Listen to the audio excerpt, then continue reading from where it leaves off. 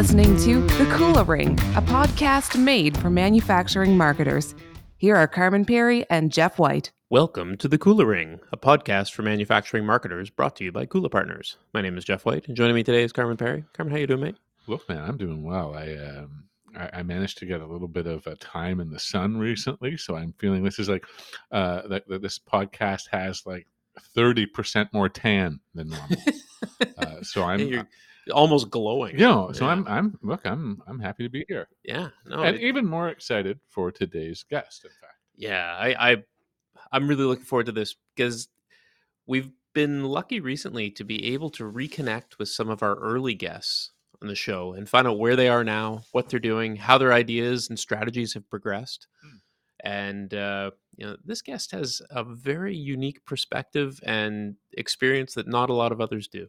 Yeah, exactly. And so let's just dive in. I think it's an exciting topic. It's something that is on the tip of a lot of marketers' tongues, but I feel that today's guest gets to a level of depth that many don't. Absolutely. So joining us today is Kristin Fallon. Kristin Fallon is with GE Healthcare. Welcome to the Cooler Ring, Kristin. Thanks for having me back.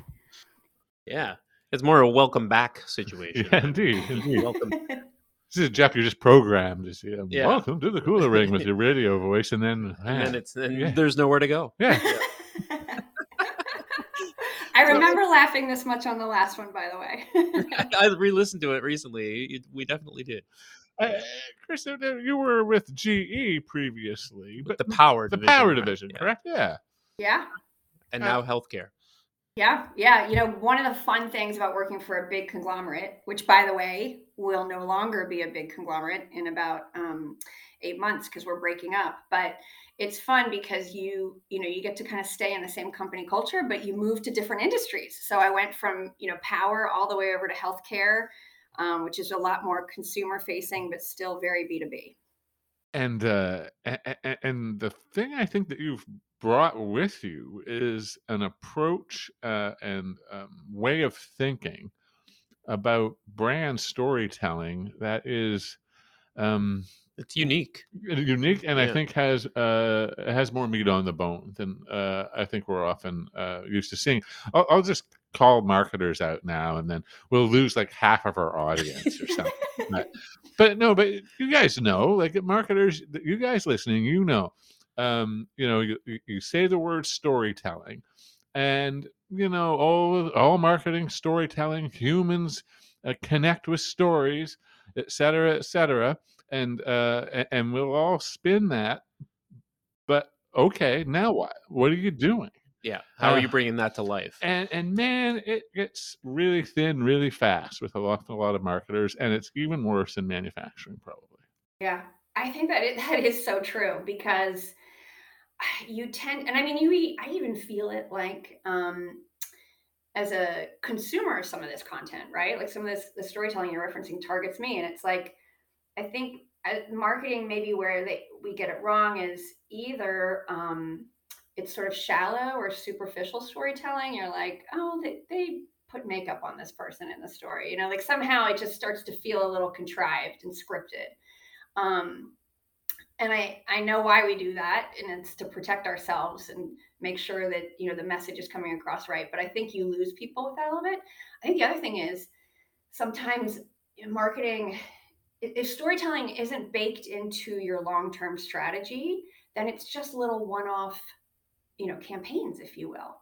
And I think what has changed in marketing, I don't know, let's say in the last 5 to 10 years, but definitely this was happening before COVID, is I think that, people want to have a more profound and a longer term relationship with their, the brands that they engage with. And, if you don't have a long-term storytelling strategy, then it's, again, a little bit superficial, right? Because it's just these little pops instead of building something out that's maybe more meaningful. And last time when we spoke, when you were with GE Power, you were kind of at the tail end of producing some really high caliber content in conjunction with CNN. And Do you just bring our listeners up to date a little bit on kind of what you brought from that with you to healthcare and how you began to approach that, especially as we moved into a major global pandemic? Yeah, so that was and that project was in many ways my swan song out of GE Power, because it was soon after that that I was brought into healthcare to build their storytelling program. And what had happened was we had we entered into a partnership with CNN International and with their in-house studio Courageous. They're just a terrific studio, and so we had hired on-camera talent. His name is Mikey K, to basically travel out to different sites where we were delivering power and talk about the human impact of those projects. And this was a very kind of short-term campaign, one-time storytelling program, but it was so successful. We found that our employees really gravitated to this content. Our external audiences, our customers loved it. And it performed really, really well, not only on our own channels, but in CNN. So we were like, we have something here. There's a little bit of a formula that we're seeing work.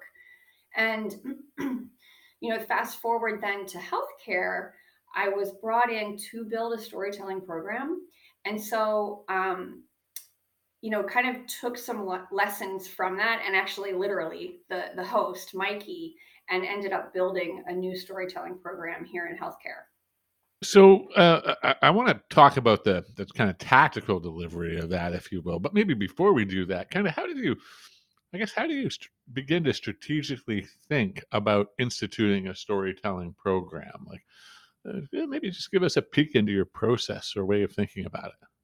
Yeah, for us, very truthfully, we were thinking about it, and then the COVID happened and sort of forced us into it.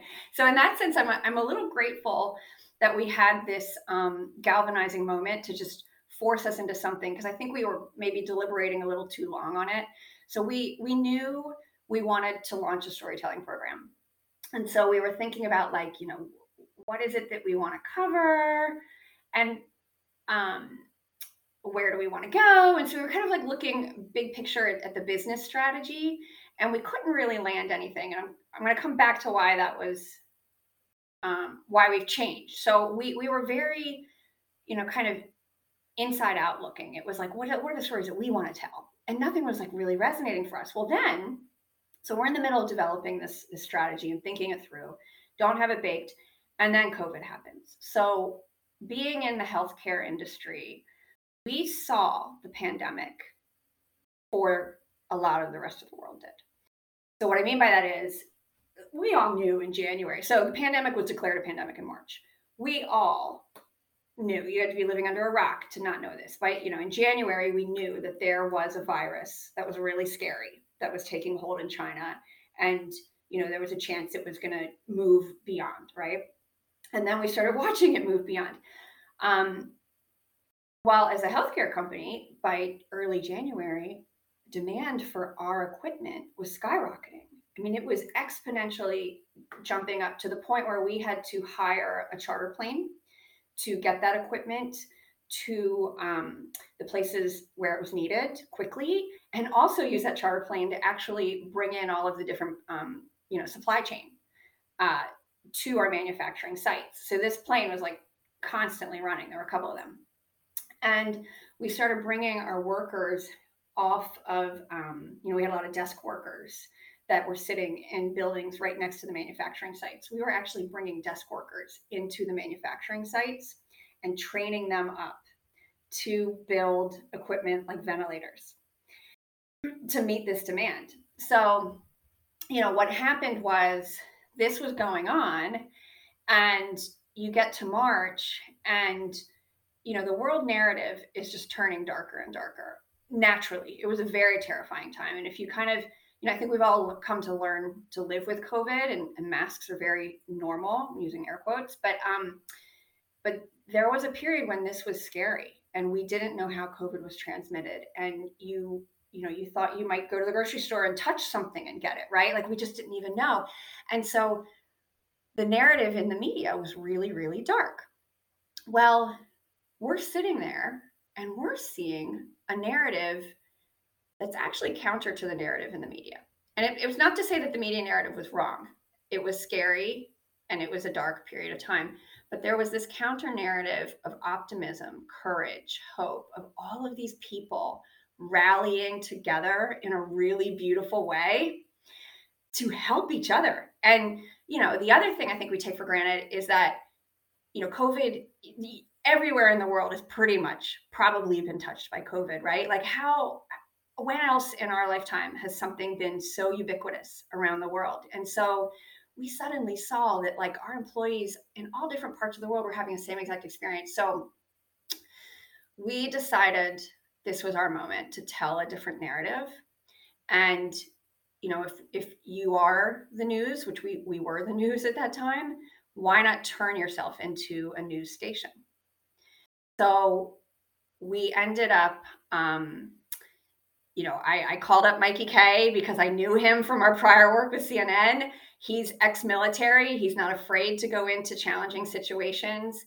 And, we basically, and I'm way simplifying this because it was a battle internally to get approval for this, but, we hired him, put him in an RV, and we sent him around for a month to tell stories from the front lines of our own people at the manufacturing sites, as well as our own customers, and basically turned our social media feed into a news channel with constant video updates. 42 videos in 42 days. Is that right? Yes. We didn't sleep. Very cool. Watch some of the videos, and we'll certainly link up the campaign in the podcast transcript. But tell us about the kinds of things that you were doing with that, because I can imagine what those conversations were like about, all right, guys, we've got this great idea. We have this incredible opportunity. Everybody in the organization is pitching in and making sure that we're going, that we're going to meet the demands, and we need to tell those stories. And I can imagine you've got a whole lot of people who are just like, yeah, I don't know, like Maybe not the right time. maybe Yeah. we should just stay quiet on this, eh? Well, they probably didn't see 100%. you. Probably not. No, probably. That was the conversation we had. So there was a lot of concern about going out and telling these stories for a lot of reasons. One, we were concerned about the optics of putting a filmmaker out in the world at literally the moment that state borders were shutting down. We did have some challenges because the environment was changing so radically from one day to the next. We had actually gone and filmed for a whole week before the mask mandate came out. And then that Monday, when we were going to air the films, the mask mandate came out by CDC. And we didn't want to air these films because we didn't want to put ourselves at risk of, even though we filmed them before the mandate came out, that might not be how it would be perceived on social media. And so we were opening ourselves up to reputational risk there. So we had to go and refilm a whole week's worth of films. We had leaders who were very reluctant, rightfully, to, talk about like the volume of equipment we could deliver, because this equipment became highly politicized. You had governments of countries putting in orders for ventilators, right? This was no longer just a hospital here and there. And here in the US, even, you may remember President Trump ended up, talking about the Wartime Act and sort of forcing manufacturers to convert whatever kind of manufacturing facility over to producing this sort of equipment. And we ended up partnering with Ford, and that was a great story. But like, point being, you're exactly right. There's a lot of things that were very scary for us to put out there. And so the way we mitigated this was we had a very rigorous process on the back end to get approval for all of these, which is also what makes the 42 videos in 42 days so impressive, because we had a 3-day turnaround from when it was filmed to when it went live. So in those 3 days, you had to go through post-production, legal reviews, and then media reviews and senior leadership. So that was one way that we addressed this.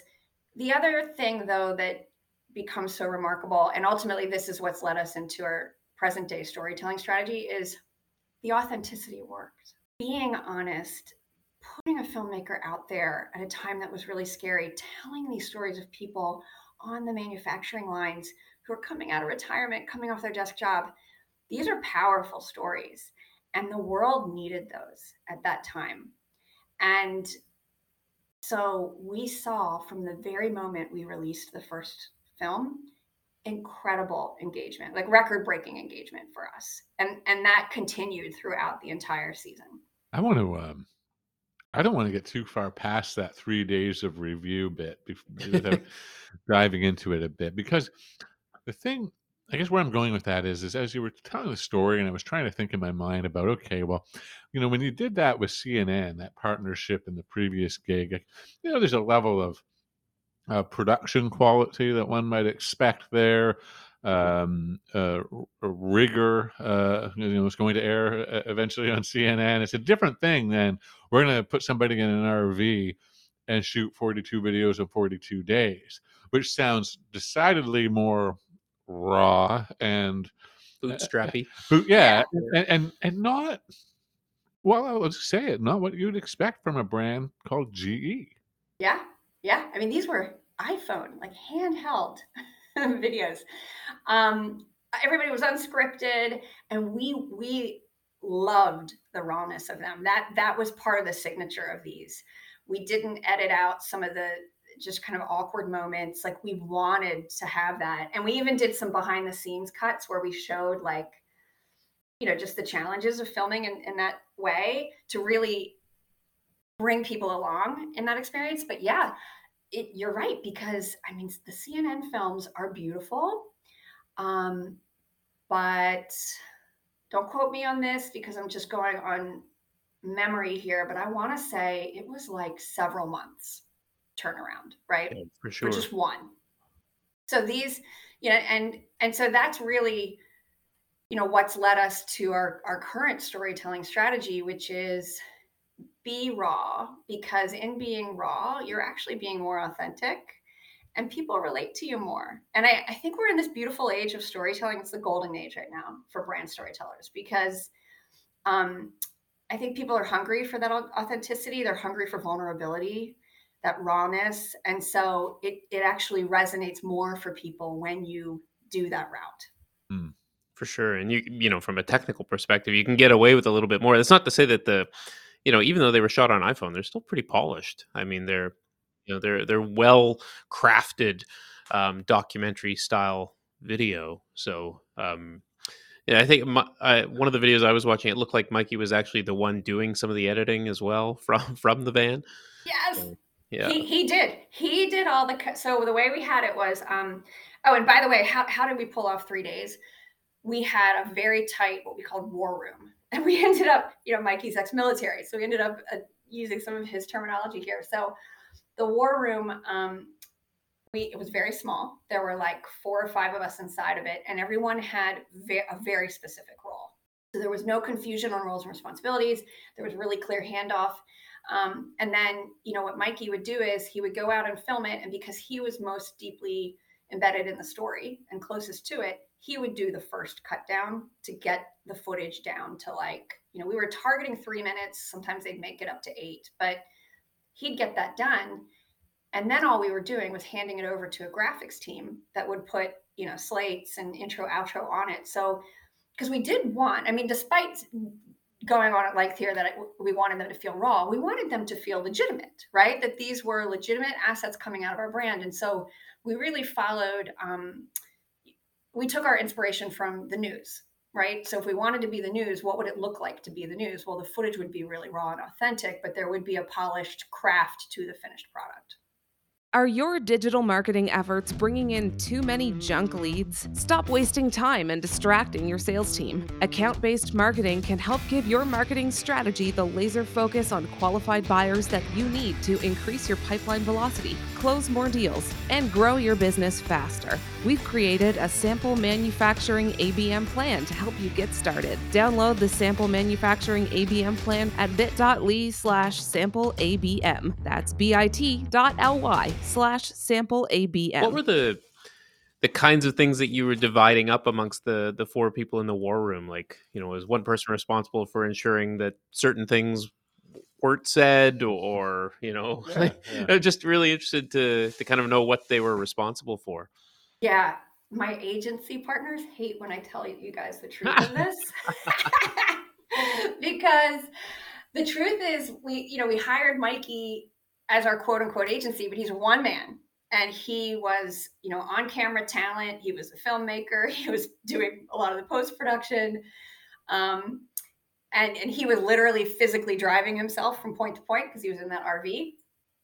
Then we had everything else in-house. So this war room, we had one person running logistics, and she had never done logistics before. I think the selling point for me, though, was she told me that her grandparents had an RV.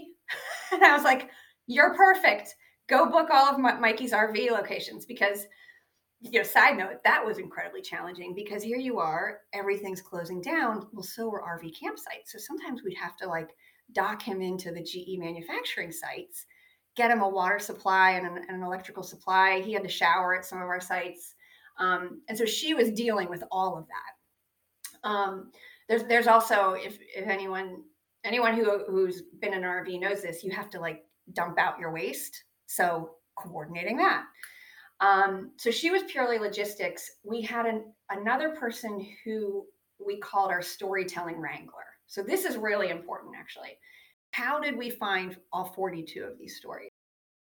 That's where we tapped into the ecosystem, the network.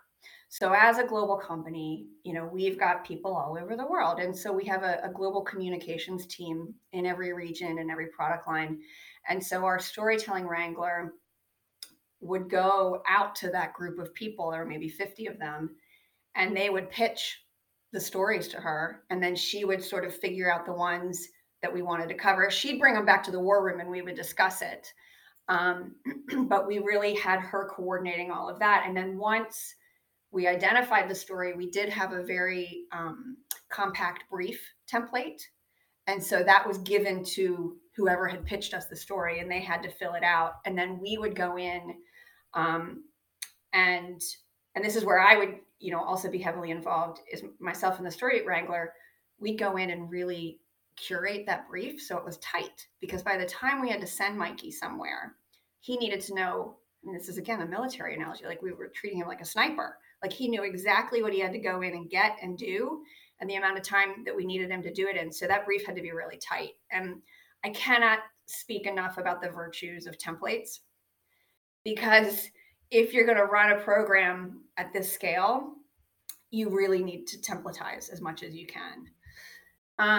The other folks we had on the team, they were doing things like legal reviews, coordinating post-production, social media distribution. I mean, that was a whole, thing in itself.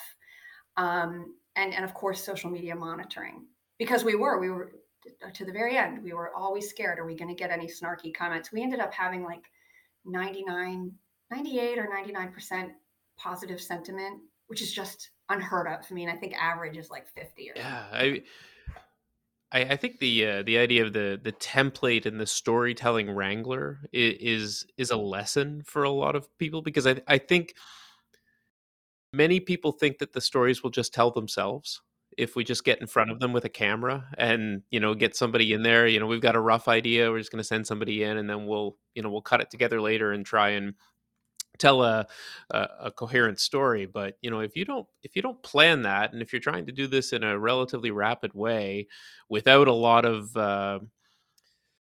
oversight required in order to get approvals to publish things, then you're just not going to get there without that planning process. I think that's essential. Yeah, I think you hit on something there, Jeff. I think probably that level of tightness of brief would have powered the 3 days of review. Yeah, in some weird way. Yeah, without it, there's no way. Yeah. Like you'd be 100%. stuck in you'd be stuck in renewal. Well, you got then review you just queues. you don't have 42 videos. You have 42 like Bob Ross happy little accidents. Right. And that's just not possible. And then it's like, here, Yeah, senior one per day? leadership, review this happy little accident and tell me what you think. Yeah, it's a recipe for disaster. You've progressed from you're brought into GE Healthcare as to bring this storytelling strategy to life. You're now moving more into the brand side of things. And how does the storytelling component inform how you're approaching brand? Mm, mm. Yeah. So, um, well, it's an interesting time for us because we are spinning off from GE. Um, who we ultimately become in name will not change the fact that our culture and our core and our identity is so deeply tied with GE. Um, but we are going through this exercise of reevaluating our purpose. The world has changed since we had last defined a purpose, and I also think we've broadened the lens on being a purposeful company. The rise of ESG is a great example of that. So our storytelling has really, I think, in a lot of ways, paved the way for us to have this conversation around purpose, because it was in telling all of these stories that it became so evident to us what matters to our employees and to our customers. And that's why at the very beginning I said I was going to come back to this. Like, we started out before COVID and before this 42 videos in 42 days, we had been down this journey of oh, what's our storytelling strategy going to be? It's going to be about what we want to tell. And now what's changed is our storytelling strategy is what people want to hear. Those aren't always the same things. And I can certainly infuse whatever people want to hear, I can infuse bits of business strategy into that for sure. But I have to start with the question of what people want to hear. And so, our brand, this storytelling that we've done, our brand is one of our brand values is courage. Another is empathy. And for sure, these stories uphold that. But I think the stories have kind of unlocked for us a really great discussion around what is our purpose? Is it transforming health? Is it transforming care? How does it all kind of bleed into the ESG space? So I don't really have a good answer except to say that we're in the middle of asking this question, It really seems as though taking the initiative to tell these stories expose something new to the organization itself. I mean, these stories existed within the organization, but they weren't collected. They Yeah, weren't. the act of telling them is transformative. Yeah, Yeah. yeah, yeah, and it sounds as though that's driven in some ways a reevaluation, potentially a rearticulation of purpose at this critical brand moment for the organization as well. That's really interesting. It really has. It really has. And what we found is, so this was our best performing brand campaign ever. And what started as 42 videos in 42 days later developed into a multi-series storytelling program. So if you go to our website, you can see we've got 4 seasons of this where we sent Mikey out to different parts of the world. So after being in the US, a couple months later, we sent him to Europe. We were exploring what was happening there. We then sent him to India, and then we actually sent him to Silicon Valley. And we saw that this was really resonating with people. And it forced us also to kind of think a little bit more deeply about how we could continue down this journey of, we have what the program started during COVID, and the premise was kind of okay, we see a different narrative than the one that the media is telling, and we believe it needs to be told. And we have the brand recognition and the podium and 2 million followers. We have a way to do that. And so we did that. And so then we kept telling that story. And so this year we got back together and we said, what's the next evolution of this? And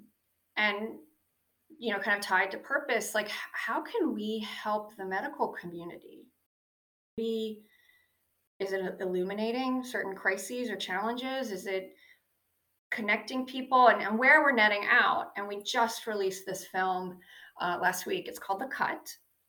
It's a long form film. It's still with Mikey, still in a similar style to what our viewers are used to, but this time going more deep on a single topic and a single character or a couple of characters.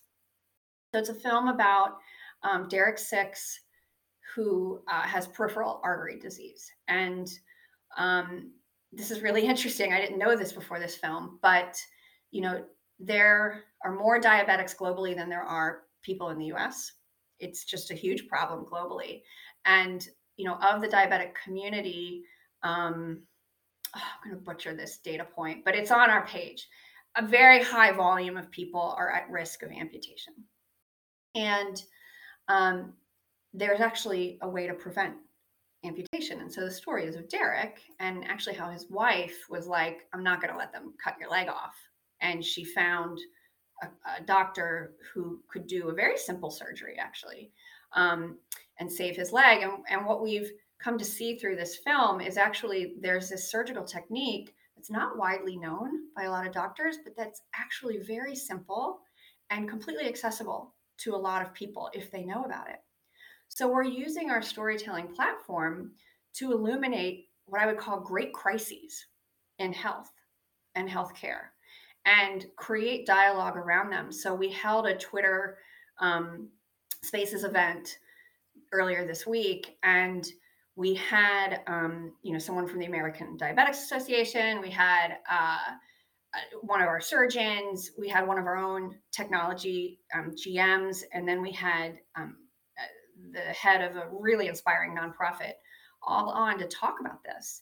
And it generated such interesting dialogue. And we actually had somebody, in the Q&A say she's facing into this, and, she related, and we're finding that this dialogue is actually saving people's limbs.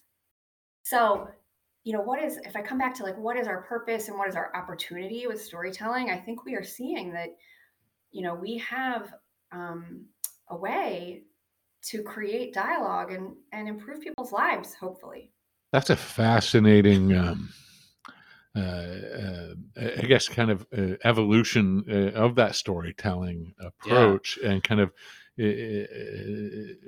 getting a little bit more. It's kind of weird to think about disease categories as niches, but if you'll bear with me for a moment, I mean, the one thing that we had when this started with COVID is a global event coalescing attention around one thing. Yeah, common connectivity. Right. And Kristin mentioned, part of this starts with knowing what people want to hear. Well, the number of people that want to talk about COVID right now would be much less, right? Yeah. And, could even, that could be a couple of podcasts on its own. But in this instance, you're saying, okay, well, what's the other kind of conversations that we can start with groups that have obviously a very shared bond, and that's fascinating to me, and answered a question I was going to ask, like, where do we go after COVID with this? But that's just amazing. Yeah, and the potential impact beyond just your industry is so interesting to think that you can form a marketing strategy you're around get all that. Excited now about saving limbs rather than just the marketing data, Jeff. I mean, you're going to all of a sudden turn human on us? Is that it? Normally, it would be me asking that question, but no, you're hitting it on the head, though. I mean, I think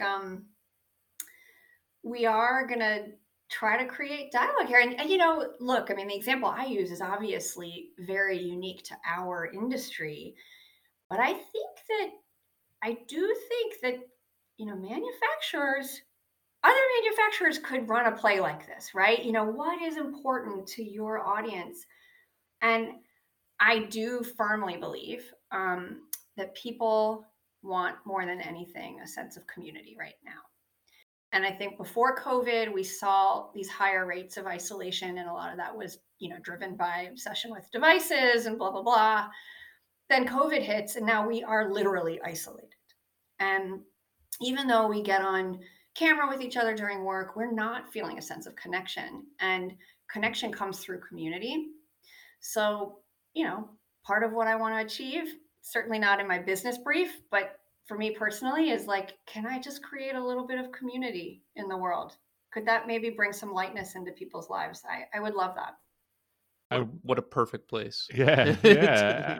I'm really curious about that, because, of course, part of that requires, or doesn't require, but you're kind of hinted at it, but it being more of a physical in the same location versus simply connecting virtually. So do you see the program going down the path of trying to do more of that, foster more in-person connection in some way through the storytelling?